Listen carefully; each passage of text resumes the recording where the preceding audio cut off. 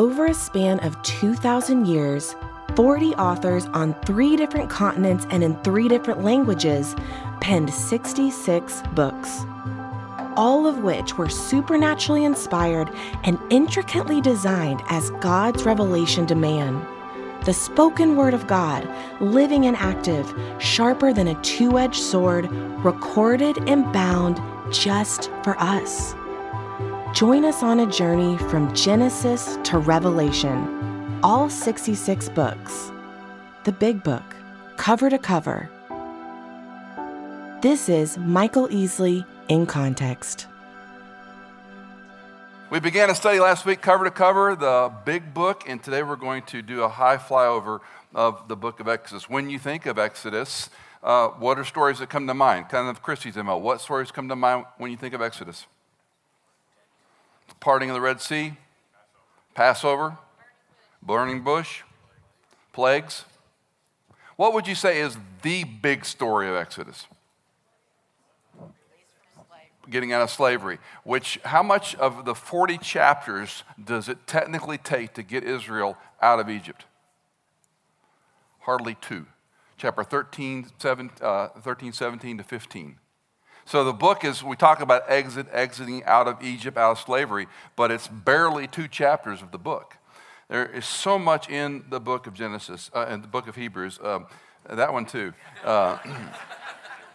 The title is not unlike the problem we have with Genesis. It's not Exodus. The title is literally, and these are the names. Now, it'd be hard to say, turn to chapter 14 of, and these are the names, right? That'd be a little cumbersome, but it's a very important connective tissue. Again, these titles are put in much later. We've talked about the Septuagint translation. That was the Greek rendering of the Hebrew Bible. And they were the ones that brought the word Exodus into the storyline, but the Hebrew is, and these are the names. This is a really important title because it ties back to Genesis chapter 46, verses 8 to 27, which read, these are the names. And so if you look at your Bible in the first part of Exodus, you're going to see the list of names. Why is that connective tissue important? The Pentateuch is, we need to think of this as a unit of books, not 5 different books. It's one unit of literature. And so the storyline continues and essentially uninterrupted as we go through. This is a sequel to what's happening. Obviously, the word Exodus does mean a going out in general terms, a leaving, and that is a nomenclature we like. It's easy to manage. The author, as we talked last Sunday, will be debated until we're dead. But the author I would hold is Moses as the author of the Pentateuch. And there are some number of passages in Exodus that also underscore this. Let me show you one. This is in Exodus 24, verses 3 and 4. Then Moses came and recounted to the people all the words of the Lord and all the ordinances. And all the people answered with one voice and said, all the words which the Lord has spoken we will do. Moses wrote down all the words of the Lord. And he arose early in the morning and built an altar at the foot of the mountain with 12 pillars for the 12 tribes of Israel. We could chase these around all morning long. We've talked about internal evidence, what the Bible says about the Bible. And this is one of many examples we could turn to. This is what the Bible says about it. Moses wrote these things down. The date of the book is another one that's going to be studied forever, and we fall into 2 camps, either an early view or an old view. I go for the early view, which is about 1445, 1446 BC. You add in the 430 years of captivity, it rounds it out to about 1405 BC when they're actually out of the Exodus account. In Exodus chapter 12, verse 40, we read, now the time that the sons of Israel lived in Egypt was 430 years. So we've got these timestamps in the Bible that scholars will always debate and they will always take issue with because that's what scholars do. They dig deep holes academically into one subject matter and they get lost in their own field. And so they're going to always take issue with older views of what we've believed for a long time. Exodus is going to cover a period from Jacob's moving into Egypt, which is about 1875 BC, all the way to the end of the tabernacle, which will be in Exodus chapter 40. The theme, and let me suggest very quickly, the theme is redemption from slavery, consecration for worship. Say it with me. Redemption from slavery, consecration for worship. One more time. Redemption from slavery, consecration to worship. I would encourage you, if you have a real Bible, write that in pencil or something on the top of Exodus chapter 1, because this theme is one of the easiest themes of a book in the Old Testament to talk through. Because the whole structure of Exodus is this idea: we've got to redeem you out of slavery and then consecrate or set you apart so that you can worship. If we were to survey the chapter 1, it begins with a record of blessing. Egypt is, of course, captivity, but the Hebrews are having children like crazy. They're prospering like crazy. They're doing very well, even though they're in captivity. So much so that the Egyptians get a little freaked out. Pharaoh is threatened by the numerical population of the Hebrew. They weren't really called Jews in Pharaoh's mindset. So what's his solution? Let's kill all the baby boys. And so chapter 1 is essentially an outline and summary of the entire book of Exodus. This happens in a number of our books of the Bible. If you were to do a literary analysis of what Moses writes in chapter 1, it's like the perfect outline of the whole book of Exodus. The themes that come through this redemption picture are sort of manifold. We've got to redeem them out of a literal slavery because they're oppressed, they're beaten, bricks without straw, you know these stories. And so we've got to get them out of that. But there's a subtext to this. They are in slavery to sin, just like we are.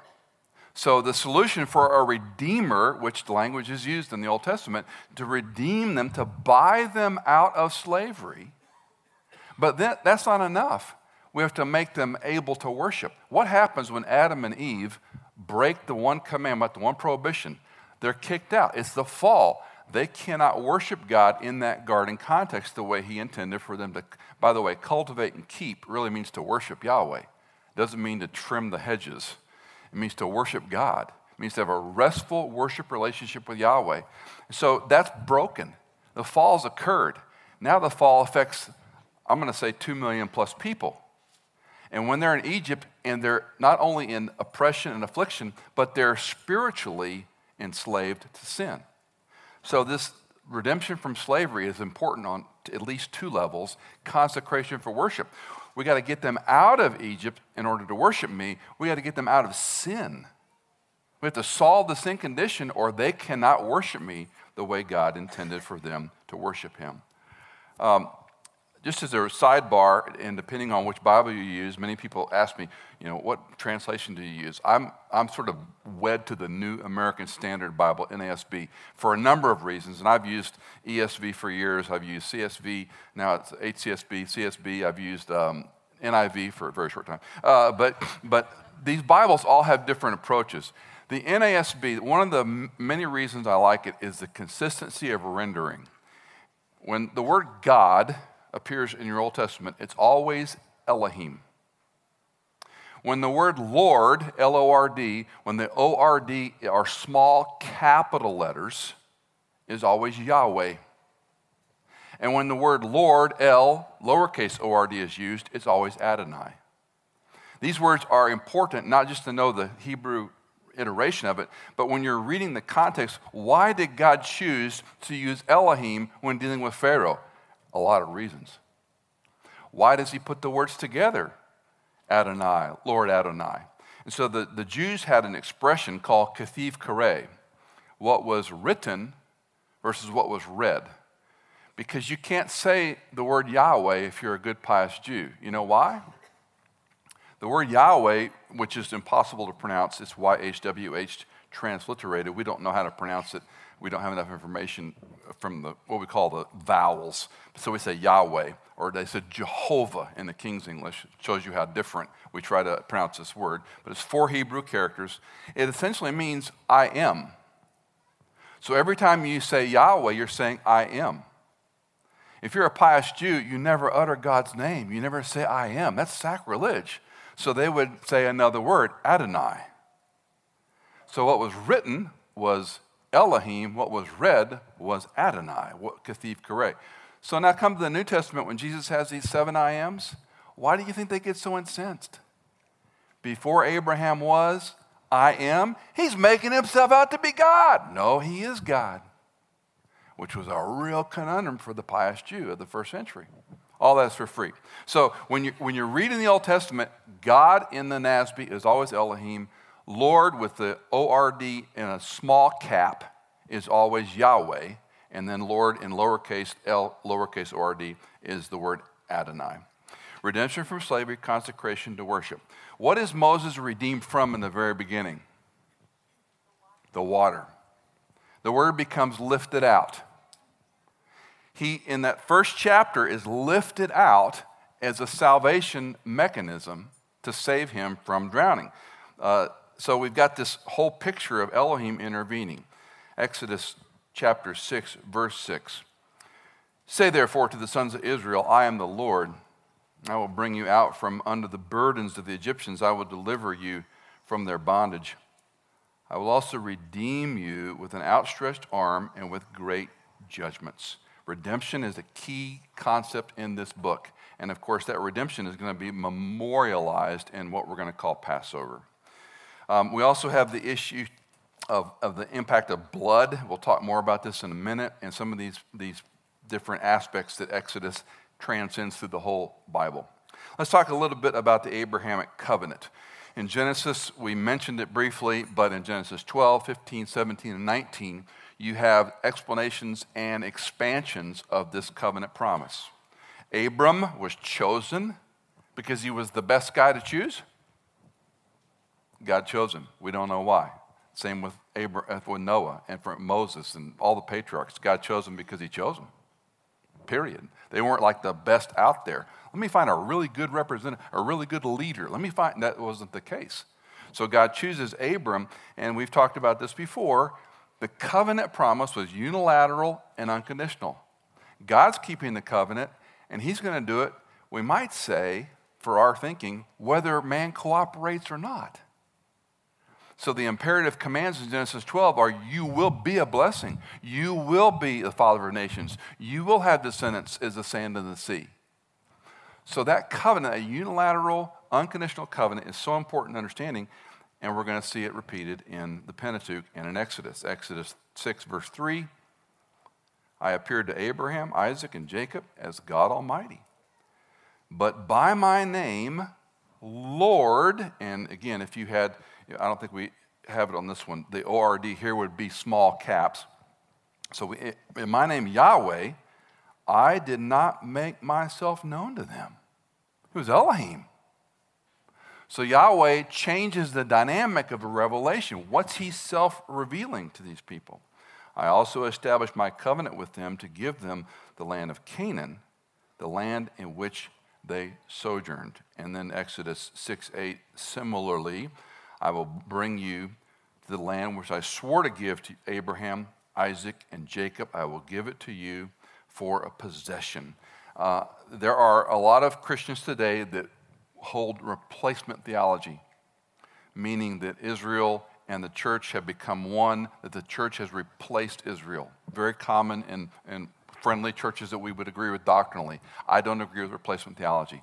The unilateral covenant in Genesis 12, 15, 17, 19 has not been abrogated. It wasn't an if-then covenant. If you do this, I'll bless you. If you don't do this, I'll curse you. So I'm one of those weirdos that holds to the fact that covenant is still in place and God's still working in ways we may not fully understand, we won't fully understand. Let's think about Christ in Exodus. We talk about typologies. Sometimes the Bible is really clear about a type of Christ. Sometimes it's not. We have some pretty clear pictures of what we call typology. Moses is likened to Christ. He was endangered as an infant. Jesus was endangered as an infant.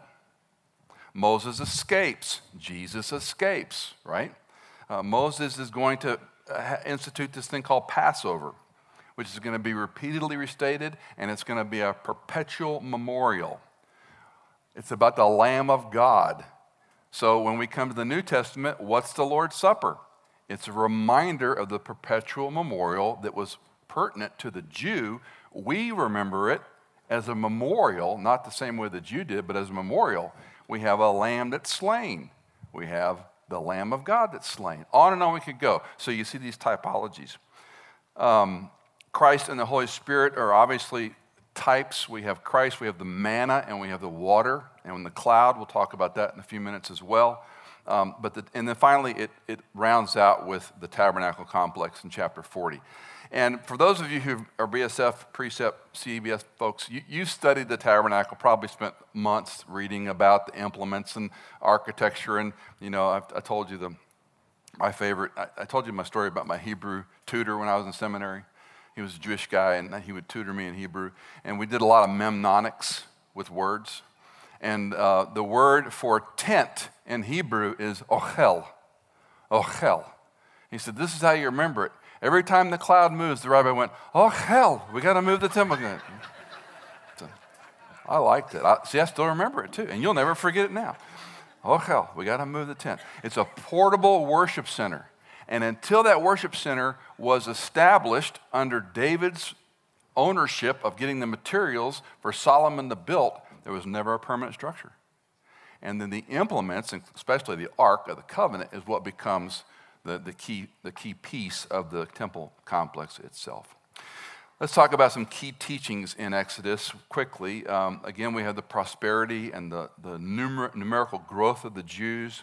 We have Pharaoh wanting to destroy the Hebrew boys. Moses lifted up from the Nile, which again is going to be the imagery of lifting Israel out of their slavery. Moses is the reluctant leader. God's choice of Moses in chapter 3 and 4 is remarkable. The questions. This is another Bible study. You could preach 20 sermons on just the interaction between God and Moses when they first had this interaction. Moses is, he's out there, the burning bush occurs, and God talks to him, and the first question he asks is, who am I? In other words, I'm nobody. Why are you talking to me? I don't want any part of this. The second question he asked him, who are you? When I go to Pharaoh, what am I going to say? Who in the world are you? The third question, what if they don't believe me? The fourth question, send somebody else. And the fifth comment was, the fourth is not me, and the last one is send somebody else. Now those questions are an outline for the believer. Who are you? Who am I? Not me. Send somebody else. I don't want to do this. Any of you in your Christian experience felt that way? How are you a witness for Christ in the world in which you live? Around the men and women? I can't talk about that. Who are you? What am I going to say about you? Send somebody else to do this work. I mean, you can go a long way with those 5 questions. Moses versus Pharaoh encounter will have the same questions, basically. Pharaoh's going to say, who is God? Who's Yahweh Elohim? I don't know this guy. Who are you? Who are these people? I'm Pharaoh. Implication, I'm God is what he's really saying. And then we begin what's called the polemic. The book of Exodus is a polemic. It's a literary piece of war. So we have the 10 plagues. And we don't have time to look at them individually, but we have blood, frogs, lice, flies, cattle, boils, hail, locust, darkness, and the death of the firstborn. Each of those is a polemic against the idolatry system of Exodus. And again, some of you are well familiar with this. Let me just point out one, the sun god Amun-Ra, or Amun-Re. This was considered within Egyptian idolatry, which, by the way, archaeologists chronicled over 8,000 idols out of Egypt. A lot of idols to keep up with. And so Amun-Ra was the big one, let's say. So the polemic is, Pharaoh, you think Amun-Re is an idol, is a god? Let me show you something. I'm going to turn the lights off for 3 days. Now let's see who's God. So each of the plagues was a polemic against something they believed. Blood of the Nile fed the land, and when God turns it to blood and everything goes foul, what's he saying? You think this is what feeds the land? I'm going to turn it to blood, and it's going to be foul, and I'm going to show you your gods are ridiculous. Each one of them was a polemic, and it culminates in the death of the firstborn, which of course is arguably the most significant event in the storyline, because when they go through the Passover, they kill the lamb, they put the blood on the doorpost and lintel, they eat the food in haste. You know the story, right? and the angel of wrath comes through, only those who are under the blood on the doorpost and lintel will be spared the death of the firstborn. As I understand it, and I could be wrong, I can't be bulldogmatic, that's everything firstborn. Animals, sons, daughters, and I would argue if you're the firstborn parent, you drop dead that night. All the firstborn died in the land. It doesn't differentiate between just children. It says the firstborn. So every animal that was firstborn, anything that had a mammalian was going to die. Why is this important? Who's Pharaoh's son? God. The culmination of this is you try to kill my son, which is who? Israel. You try to kill my son, I'm going to kill yours. That's the polemic. And this is why Passover was so important to the Jew, was going forward, teach your children. Don't let them forget the signs and wonders and miracles, because you're going to forget it. And if you teach it, you're more likely to remember it, and maybe they will as well. Well, many more things. Let me go to some lessons quickly. Number one, Israel's existence is because God delivered them out of Egypt. It's one of these obvious lessons, but it needs restating. The reason the Israelites exist is because God delivered them out of Egypt. Secondly, there is no other God but Yahweh Elohim. So many of the passages about they make idols in their own image. And when we have friends who will, I've said this many times before, when people say, I can never worship a God who lets AIDS, kill children. I could never worship a God who lets orphans die. I could never love a God or believe in a God who lets Rwandan shallow graves with 600,000+ people buried because of these tribal wars. I could never believe in a God who, whenever we say those kind of things, we're making God in our image. That's idolatry. And so when Christy went through the commandments, the one God, monotheism, which, by the way, as a sidebar, there's one other global religion that's monotheistic: Islam. So Christianity and Islam are the only monotheistic religions we have on the planet, which I find striking in comparison and contrast. Third, the Abrahamic covenant. I've mentioned this as unilateral and irrevocable. Fourth, the sinful nature of man persists. Everybody needs redemption. Israel is going to complain, they're going to grumble, they're going to want to go back to Egypt, they're going to be called stiff-necked, and we're going to see in Deuteronomy the requirement, you teach your kids this stuff. You write it on the doorpost, you put it on your phylactery, on your arm, on your head, you wear it, you go in and out, you touch the mezuzah on the side of your doorpost. You want the ups and downs, ins and outs of life, you want them to know the Word of God. Because the sinful nature of man persists and we forget. And then the ultimate goal, finally, is the consecration of worship in the temple complex. Let me just briefly read Exodus 40:34. The cloud covered the tent of meeting. The glory of the Lord filled the tabernacle. Moses was not able to enter the tent of meeting because the cloud had settled on it, and the glory of the Lord filled the tabernacle. Throughout all the journeys, whenever the cloud was taken up from the tabernacle, taken up from over the tabernacle, the sons of Israel would set out. But if the cloud was not taken up, they did not set out until the day it was taken up. For throughout all their journeys, the cloud of the Lord was on the tabernacle by day, and there was a fire in it by night, in the sight of all the house of Israel. So the Lord's table, of course, becomes the outworking of Passover. And let me read two passages from Exodus 3:18. They will pay heed to what you say when the elders of Israel come to the king of Egypt, and you will say to him, the Lord, the God of the Hebrews, has met with us. So now let us go a 3 days journey into the wilderness, that we may sacrifice to the Lord our God. How many days? Exodus 15:22. Moses led Israel from the Red Sea, and they went out into the wilderness of Shur. They went 3 days into the wilderness and found no water. When they came to Marah, they could not drink the waters of Marah, for they were bitter. Therefore it was named Marah. So the people grumbled at Moses, saying, what shall we drink? 3 days journey into the wilderness to worship. The entire construct of redemption from slavery was let my people go a 3 days journey in the wilderness to get out of this context of idolatry so we can worship God the way I designed him to be worshiped. The third day, they're supposed to be worshiping, and they're found grumbling. It's missed by most people when they read the book Exodus. The day we're to worship is the day we choose to grumble. It's a potent reminder. Don't forget, the cloud by day. We often think of the Holy Spirit impressing and leading and guiding. We have all sorts of bad theology therein. If you had a cloud over you every single day, by day and night, would that make you feel better? You're supposed to go and come and stay put. I mean, I can sit and watch Netflix as long as the cloud's there. It's cool. Oh, I got to go to work. Cloud tells me to go to work. I mean, wouldn't that be cool? So we have the cloud and we have water and manna. Put it this way. We have water, manna, and Jesus, me. What's he doing to Israel in the wilderness? Stripping away all the idolatry. You got 3 things. You got manna every day except one, and they had a hard time following that rule, right? You got water when you're on the edge of dying of thirst, and every day the cloud's going to be over you. All you need is water, manna, and me.